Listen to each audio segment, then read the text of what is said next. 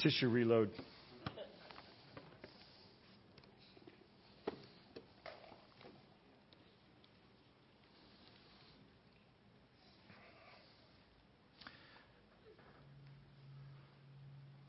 Good morning, church.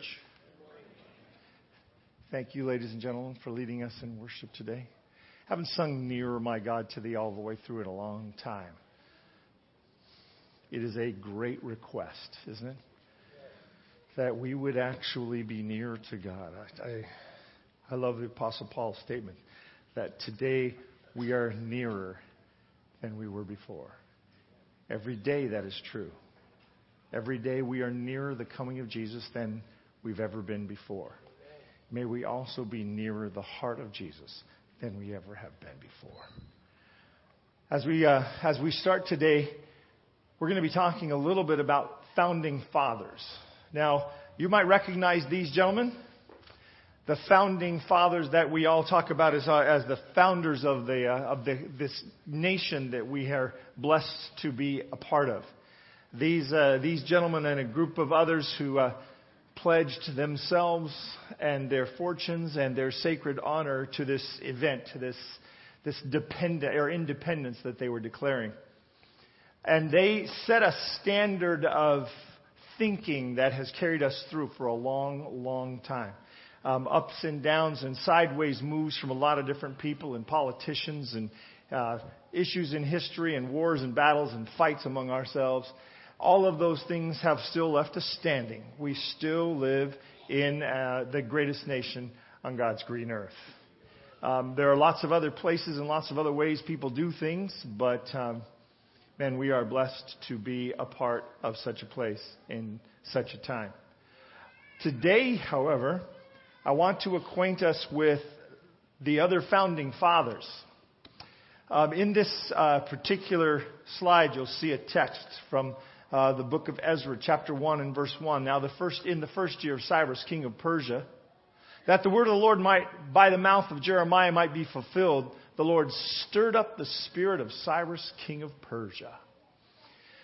One of the commentators on the books of Ezra and Nehemiah says, Israel as a family went into Egypt and birthed out of the trauma of those 400 years in Egypt was a nation. And Israel as a nation went into Babylon and birthed out of the trauma and the struggle of those 70 years in Babylon was birthed a church. It's been 1,000 years since the Exodus when we get to this part of the story.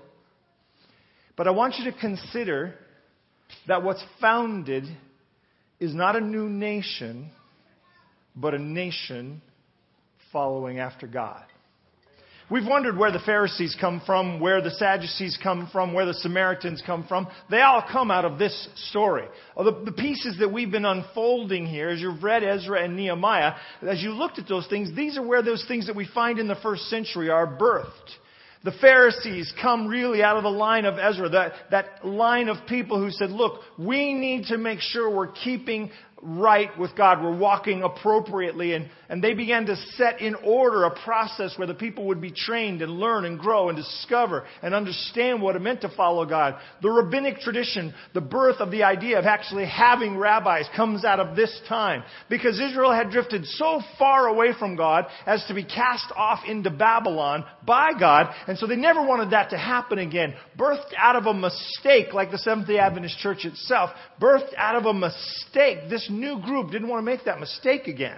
And so they put in place these Pharisees and Sadducees and rabbis. They put in place these churches that were never more than a mile away if you were walking on Sabbath.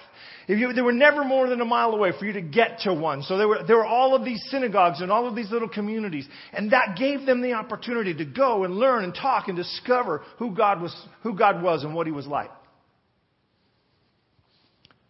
About 100 years into the experiment that would be this new nation, their half-brothers and sisters, their semi-cousins, the Samaritans, built a rival temple in Shechem. And it would be that temple that would stand up until the first century. Under the blessing of the Greeks, they built this rival temple.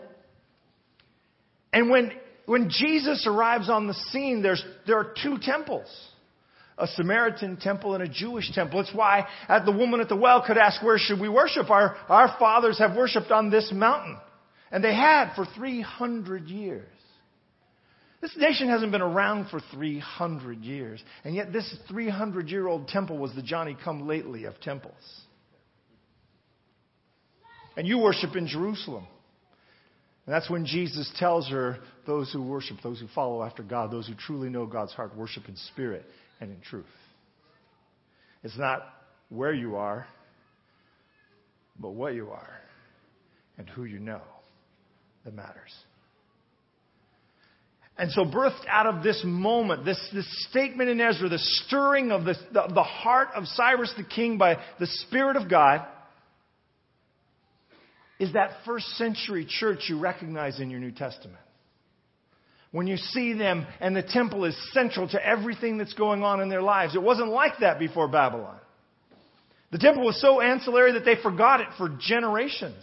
They didn't even remember the Torah. They hadn't thought about it. If you read through the books of Kings and Chronicles, you see that for long periods of time, they completely neglected following it at all. And yet, when this new nation is born, this new country is born, it's not a country, it's not a nation, it's really a church. It's a religion, it's a belief system, it's a structure for following after God. It's Methodists, it's Methodism's first breath. How do we go about following God? And so as we kind of lay some groundwork and start thinking about, start talking about this rebuilding that's about to go on, I want you to understand, there's a wall being rebuilt, a physical brick and mortar sort of a wall. But what's being rebuilt is much more than a wall. You with me so far? Okay, just nod. Okay. I want to introduce you to these founding fathers. Now, you've seen George Washington and John Adams and Thomas Jefferson and Benjamin Franklin. And there's not these guys. These are random guys. But the guys you should know are Zerubbabel, Yeshua, Ezra, and Nehemiah. These are the founding father of the new Israel born out of Babylon. These are the founding fathers who would bring in Zerubbabel and Jeshua's tenure the rebuilding of the sanctuary and the reestablishment of a settlement on this broken land. They're truly building a beachhead for the people of Israel. 40,000 of them come, and they begin to reestablish the communities and the cities, rebuild the houses, and rebuild the temple. They begin to just get that scratch in the earth that makes it possible to plant a tree, and that tree begins to grow and begins to blossom, begins to flower, begins to fruit, and it becomes the nation of Israel. And as that tree, that nation continues to drive and grow, Ezra comes along, and he says, look, you've built your houses, you've built the temple. Now let's work on your heart. Let's work on your soul. Let's work on your spiritual life. And he's focusing them on what it means to follow after God, what it means to trust in God. He's focusing them on the religious cycle that God had put into place. While in Babylon, while away from God, Israel rediscovered what it meant to follow the feast cycles and how important they were in the life and the nurture of the religious body, of their faith in God. And so he began to reestablish that cycle in people's minds. And they began to come to the temple 3-4 times a year. They began to come and worship God when he said to come. To come at Passover. To come at Pentateuch. To come at the Feast of Trumpets. To celebrate the Feast of Booths. They began to come and they began to celebrate. And they began to realize that in those celebrations was the anchor of their faith. What are the anchors of your faith? What are the anchors of your family? What are you doing? Do you have a Sabbath evening ritual that anchors your family in that experience? Do you do things? Do you have a meal together? Do you light candles? Do you celebrate the entrance of Sabbath into your life? Do you put anchors in the lives of your children that they will look back on as they grow? Are you building those into your own thinking and into your own life? Is there a rhythm to your spiritual life? Is there intentional rhythm to what you're doing? Is there intentionality about your walk with God? Are you looking into things that are keeping you moving? Are you working on processes in your life that establish and strengthen and renew your faith on a regular basis. You're here this morning, Sabbath morning in the church with the family. That's part of that renewal experience. That's part of that strengthening experience. Sabbath evening, as Friday starts, are you beginning the Sabbath with some sort of a marker, some sort of a celebration? Are you ending the Sabbath with any kind of a recognition? So often we let the Sabbath just disappear like it walked out of the house without saying goodbye. Are there any things in your life? How do you celebrate those holidays that come around? You know, in America, we have this weird thing. We're trying to get away from our religious traditions of the past, and yet we have these pseudo-religio holidays.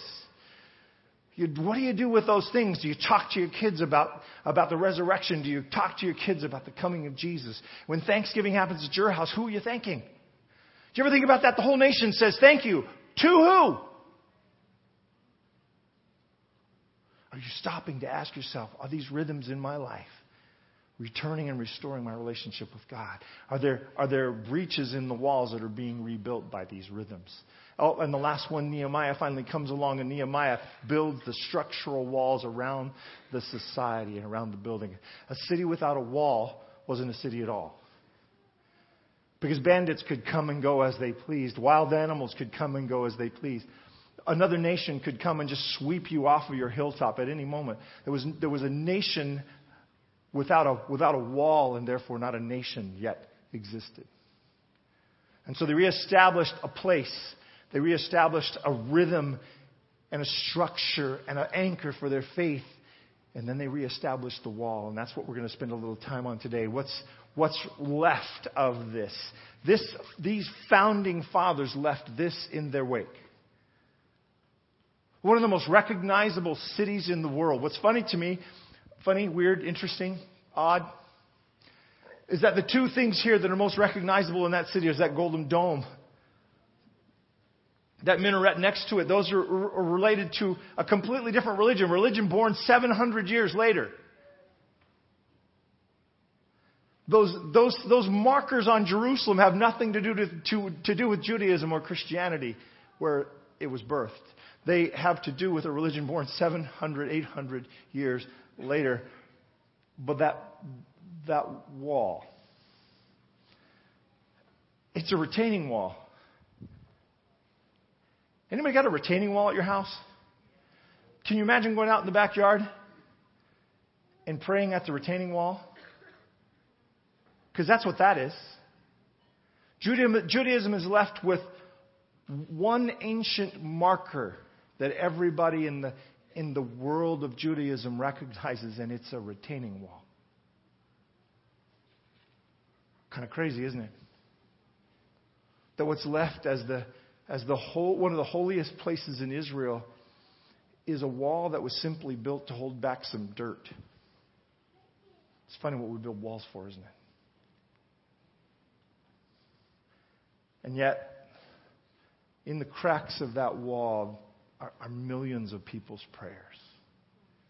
Week after week, day after day, morning and evening, people are coming and they are praying and they are rolling up. I've done it myself. I've rolled up some of my own prayers and pressed them into the crack in that wall. Not because there's something magical about that crack or that wall, but it's just a reminder of what God has done and who He is. This wall is more than a retaining wall for the people of Israel. It's a monument to their existence, because before they came back, they didn't exist. When they went off to Babylon, they disappeared and could have disappeared off the face of history. But because of the divine intervention of God, He was the one who touched Cyrus' heart.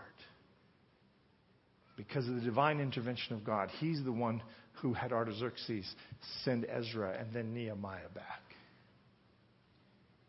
Because of the divine intervention of God, they exist, and this wall is a memorial to the intervention of God on their behalf. There are pieces of this wall. This one. Not the others I'll show you in a minute necessarily, but this one. There are pieces of this wall that date back to David and Solomon. That's why this wall is important to Israel, because the whole history of a nation is written in those blocks. Is the history of your nation, of your family, written in the blocks of the walls you build?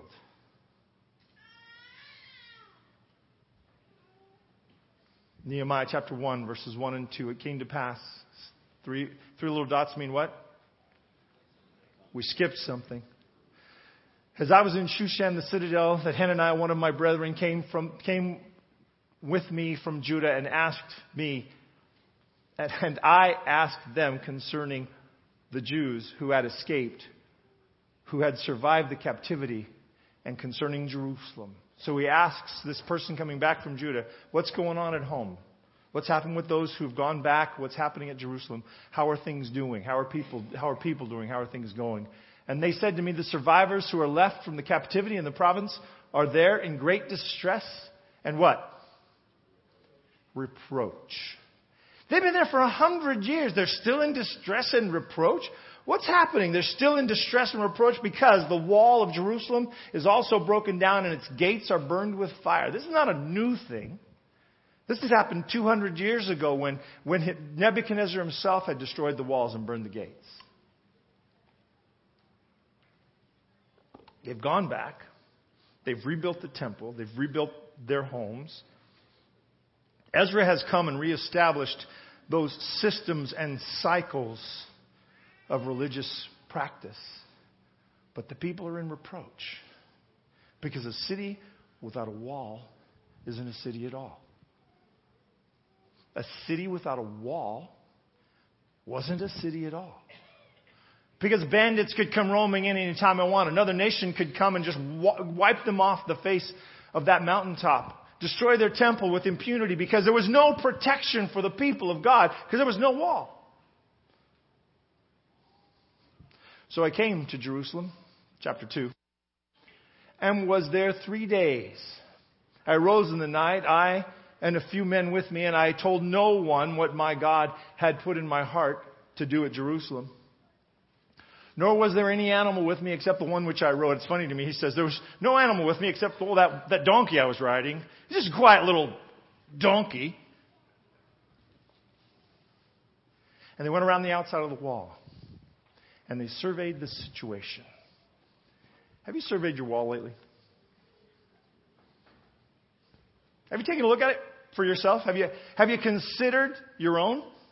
Have you taken a look, a night ride around your own wall, kind of looked at what's going on in your life? Have you tried to figure out, is it solid? Has it been breached? Does it have holes? Have the gates been burned up? What does your wall look like? What does it look like to you? What is the wall of your own faith looking like today? Is it in good repair? Is it in disrepair? Did you break it down? Did someone else? Is it bright and shiny? Is it old and dilapidated? What does that wall around your own experience look like today? We're going to talk about walls quite a bit today, so I'd just like you to think about it. He finds something that looked like that. As he went around the city and he started looking at the wall, riding his donkey and then walking because he couldn't take it over the rubble in all the places where it was, he found that the city looked something like this. He found that the wall around Jerusalem looked something like that. No wonder they were in distress, and no wonder they were a reproach, because anybody who walked by the city of Jerusalem looked at that and they just shook their head. They worship God up there. They worship the God. Listen, they say they worship the God who created everything in the world. They say their God is bigger, badder, cooler, more awesome than our God, and they worship Him up there? Their God's a joke. He can't even get His walls rebuilt. Do you see the reproach? Anybody ever looked at yours and shook their head? Anyone ever looked at ours and said, whoa, they say they worship an amazing God, but man, that doesn't look so amazing to me.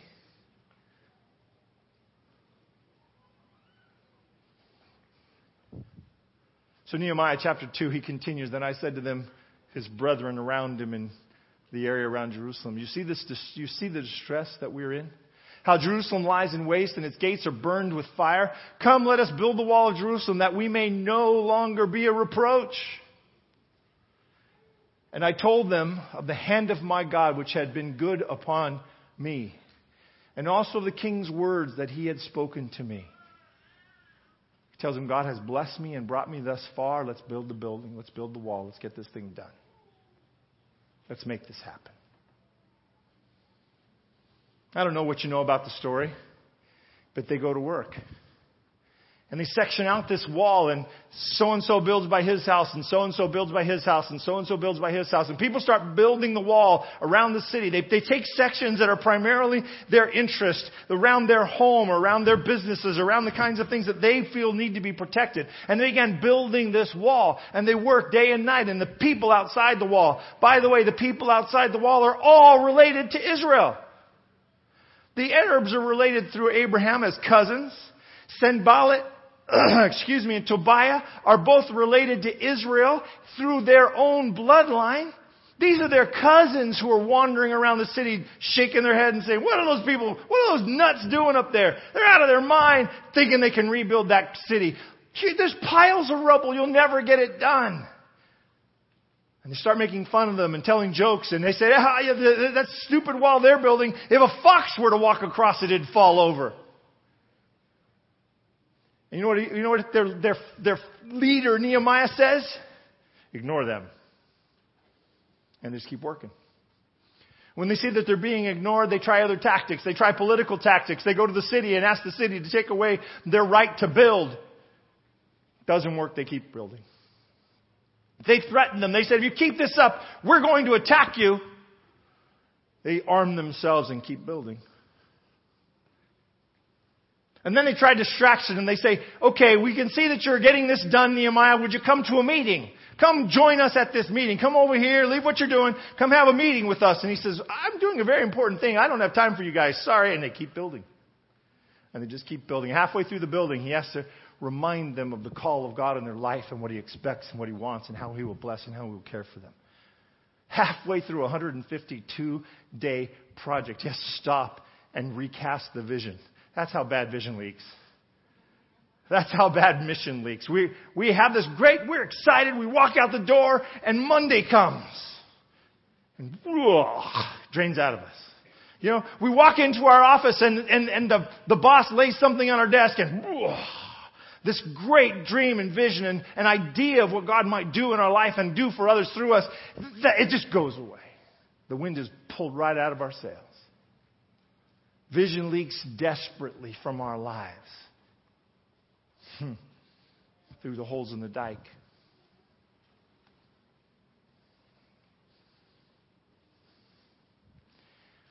He finishes the wall.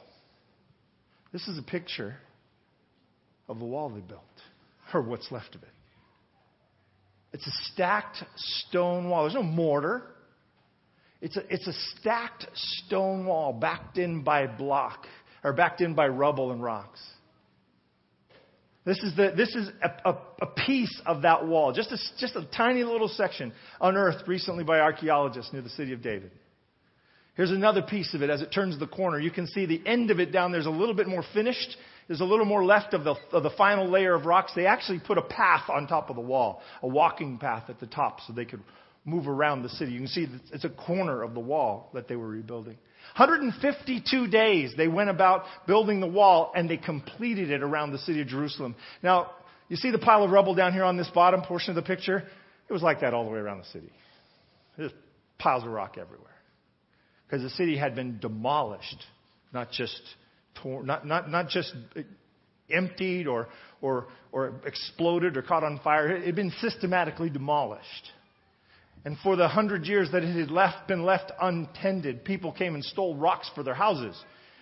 This is what happened with old piles of rocks. They didn't just stay around. People came and took them away. And they built other things with them. You find rocks from one building in another building all over the place in the ancient Near East. Here's a rock out of some temple in the foundation of some other building because it was the right size rock. Why quarry a new one when you can steal one?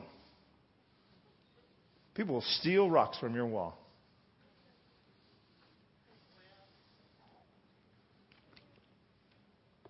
If your wall is in disrepair and the rocks are on the ground, open season on your wall, the devil will be happy to steal the repair material out of your life.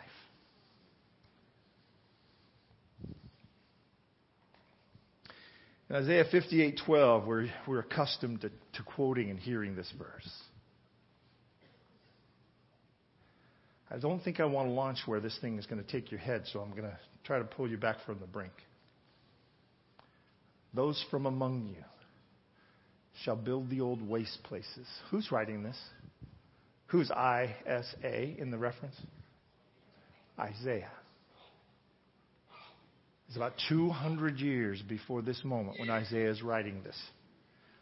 Those from among you shall build the old waste places. You shall raise up the foundations of many generations, and you shall be called the repairer of the breach, the restorer of the streets to dwell in. Now, we have pulled this text forward into modern times, but let this text lay where it lays in Nehemiah's time. That it is truly Nehemiah, Ezra, Zerubbabel, and Yeshua who are the restorers of the breach. They're the ones who return the streets that they may be dwelt in. They're the ones who give Jerusalem a wall and allow it to be a city once again. These guys are the restorers of the breach that was there to be restored on that pile of rubble. 152 days. Amazing. Less than half a year. They restore the wall around Jerusalem. You know why? Because everybody got in. Everybody got in.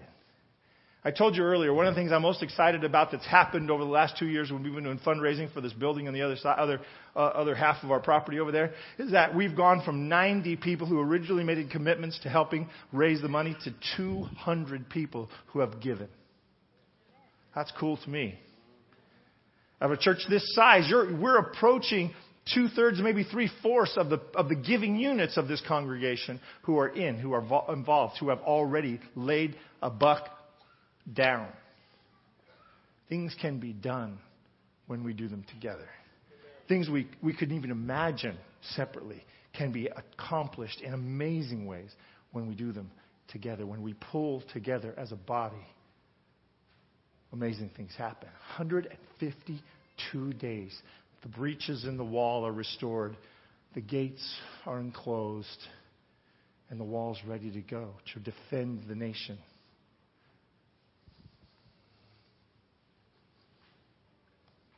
Okay.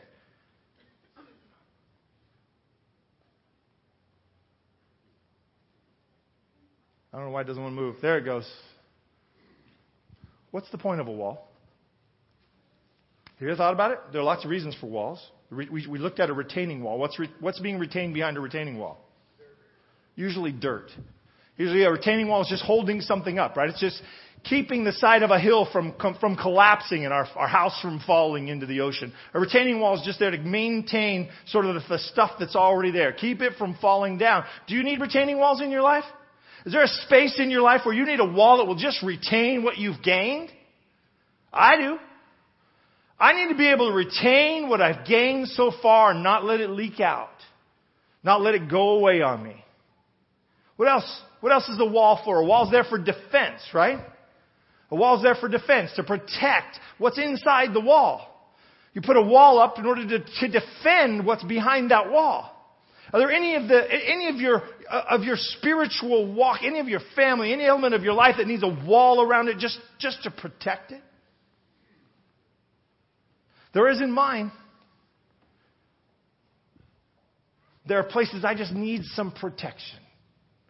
I love the picture of Job where the Bible says, where Satan actually is heard to say to God, you have a hedge about Job that I can't even get through.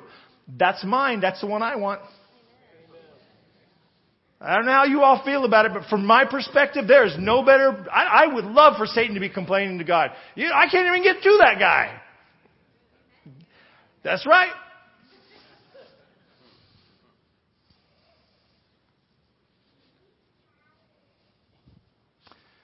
We put walls up for all sorts of purposes. I'm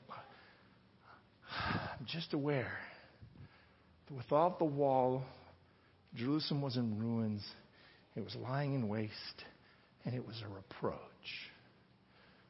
when our walls are broken. The wall of Jerusalem wasn't all gone. There was still a wall there. You could tell where the wall had been laid. That's how they built the wall so quickly. It didn't have to be completely rebuilt. They were restoring sections of the wall and repairing. They weren't completely starting from scratch. But if the wall has a giant hole in it, you don't really have a wall. Right? If the wall has 40 giant holes in it, it's worthless completely. How's your wall looking? Have you made a survey of your wall lately? Have you taken a look around it? Have you walked it? Have you built some walls in bad places? Have you built some walls you shouldn't have built? I'm reminded of Eve. Eve built a wall around the tree of knowledge of good and evil in her head, right? You know the story, right? Adam and Eve are there in the garden. The devil starts to tempt Eve. He says, "Hey, Eve, baby, how you doing?" Eve stops because that's how you get a girl to stop, right? Everybody knows that. Eve stops to have a little conversation with the devil. "Good, Eve? Eve, never seen you look better. Hey, I know God said you weren't supposed to eat of this tree and all that sort of stuff, but I'm telling you, this is good stuff." Crunch. And Eve says, "Oh, no. We're not supposed to eat of that tree. We're not even supposed to touch it." You see, that's where Eve built the wall. Eve built a wall around the tree that said, if I can't touch it, I can't eat it. Right? This is why, as a fat guy, I probably should just put a padlock, give the key to somebody else on my refrigerator. Right? Lock that baby up. Build a wall around it so that I can't even touch it. Somebody opens it every couple of days and gives me a carrot.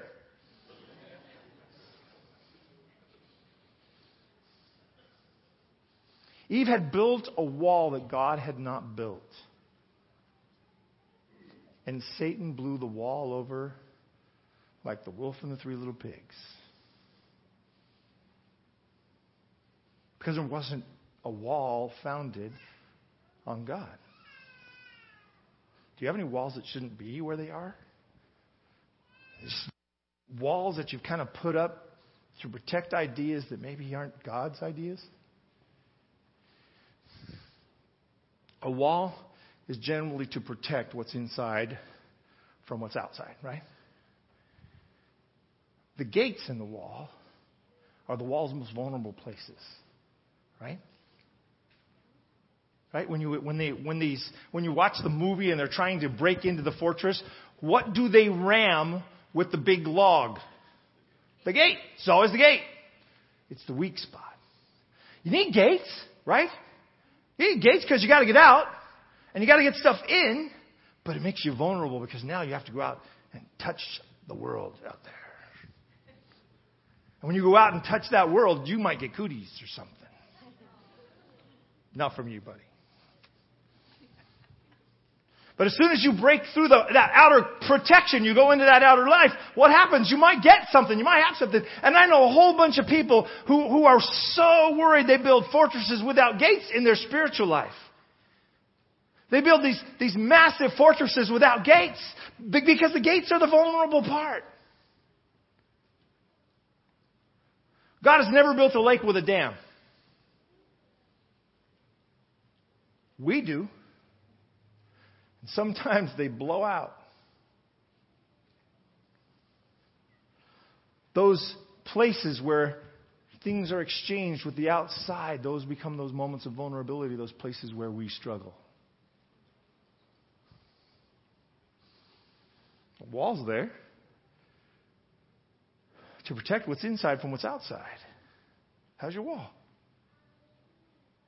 If you're 15, have you started a wall yet? Have you started building one yet? Have you started looking at what you want to protect in your life? Have you considered that there may be some things outside you want to protect yourself from? Have you even looked at a wall? Have you considered having one? If you're 75, have you built the walls of Babylon around yourself? Are they so high you can have so wide you can have chariot races on the top of them, and so high nobody's getting over them?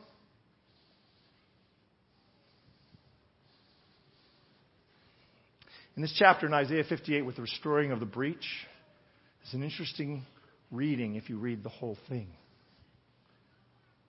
We get the first verse and we get verse 12, but we rarely read the ones in between. Look at this particular set. If you take away the yoke from your midst, the pointing of the finger. Is that a sign that might be a hole in the wall? There's not this one. It's holding the dike. It's this one. The pointing of the finger, the speaking wickedness. If you extended your soul to the hungry and satisfy the afflicted soul, then your light shall dawn in the darkness. Your darkness shall be as a noonday, and you shall be like a watered garden. You restorers of the breach, this is what life will look like. You'll be caring for other people. You'll be looking for other people. You'll be helping other people. Does it look like you might have to have a gate? If I just build a wall, I'm not getting to any other people, right? So I might have to have a gate. Does God know I need a gate? Is He going to leave me unprotected if I go out of the gate? Beware of the fortress mentality. So I'm wanting to call for restoring the wall, but I don't want you to be in a fort. I want to call for restoring the wall, but I don't want you to build a fort that's impenetrable to anything, because you're useless behind that wall.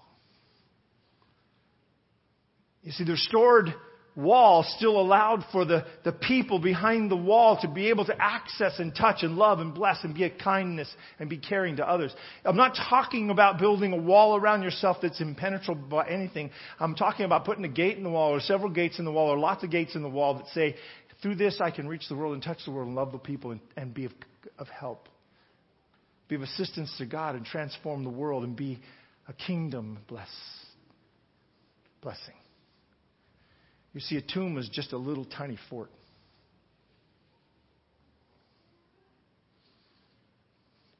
And ultimately, a tomb is the most protected you will ever be from the outside. Beware the fortress mentality, because you squeeze this fortress down and down and down and down. It's nothing more than a tomb. And man, there's a bunch of death in the church because of this. There's a bunch of death in the church because of this.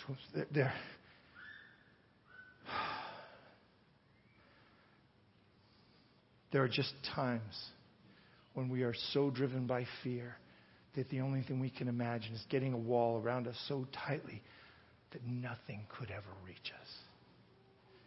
It's 6 feet thick on all 4 sides with a 2-foot square in the middle that I squish myself into. And it's just a tomb. I even put a lid on it because I'm afraid that some corruption might come from the sky. Be careful of the fortress mentality, because the fortress mentality leads to the entombment of God's church. We need walls. We need strong foundations theologically and personally. We need to practice rituals of our faith that strengthen and encourage every single thing we want to do as we follow God. We need places we will not go beyond. We need considered decisions about our values and our morals. We need understanding of who we are and what we are and why we are. But be careful of the extreme that makes you useless to the world around you,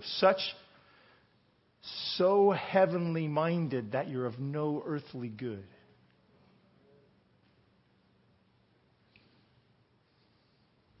Yes, there needs to be a restoration. We need to be looking at the wall. We need to be asking, is something falling down around my life that I need to patch?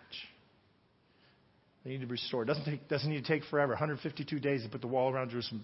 It doesn't need to take forever. With God's help, you can build it right back up. But don't seal up the gates. I've told you before, the commandments of God are not part of the wall. They're the gates. They're the openings. They're the opportunities. Love your neighbor as yourself. Love God with all your heart, mind, and spirit.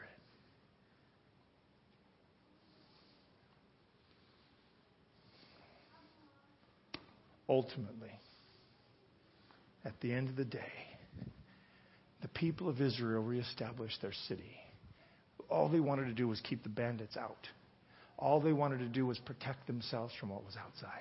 All they wanted to do was make it safe for them to worship inside the city of Jerusalem. Safe for them to have houses inside the city of Jerusalem. Safe for them to be there. And God said, oh, yeah, go ahead, get your wall built. It's good. Go ahead, keep it up. I'll help you get it built. Awesome. Let's get these gates fixed. Let's give you a sense of security and safety, and let's restore these things in your life so you can have peace. And he says the same thing to you and me. Let's restore these things in your life so you can have peace. I don't know what yours are. Maybe you've fallen into some habits that are just killing you. Maybe you've fallen into some behaviors that are destroying your spiritual life. Maybe there's breaches in this wall big enough to drive a Mack truck through. Maybe you've neglected it to the point you don't even know where it begins and ends anymore. I'm telling you, God wants to put it back up to give you peace. And then understand, once that protective blessing is around you, once the appropriate gates are in the wall, once the breaches have been restored that are destroying your spiritual life, once all of that is true, so is this. At the end of the day, eye has not seen, nor ear heard, nor have entered into the heart of man the things which God has prepared for you.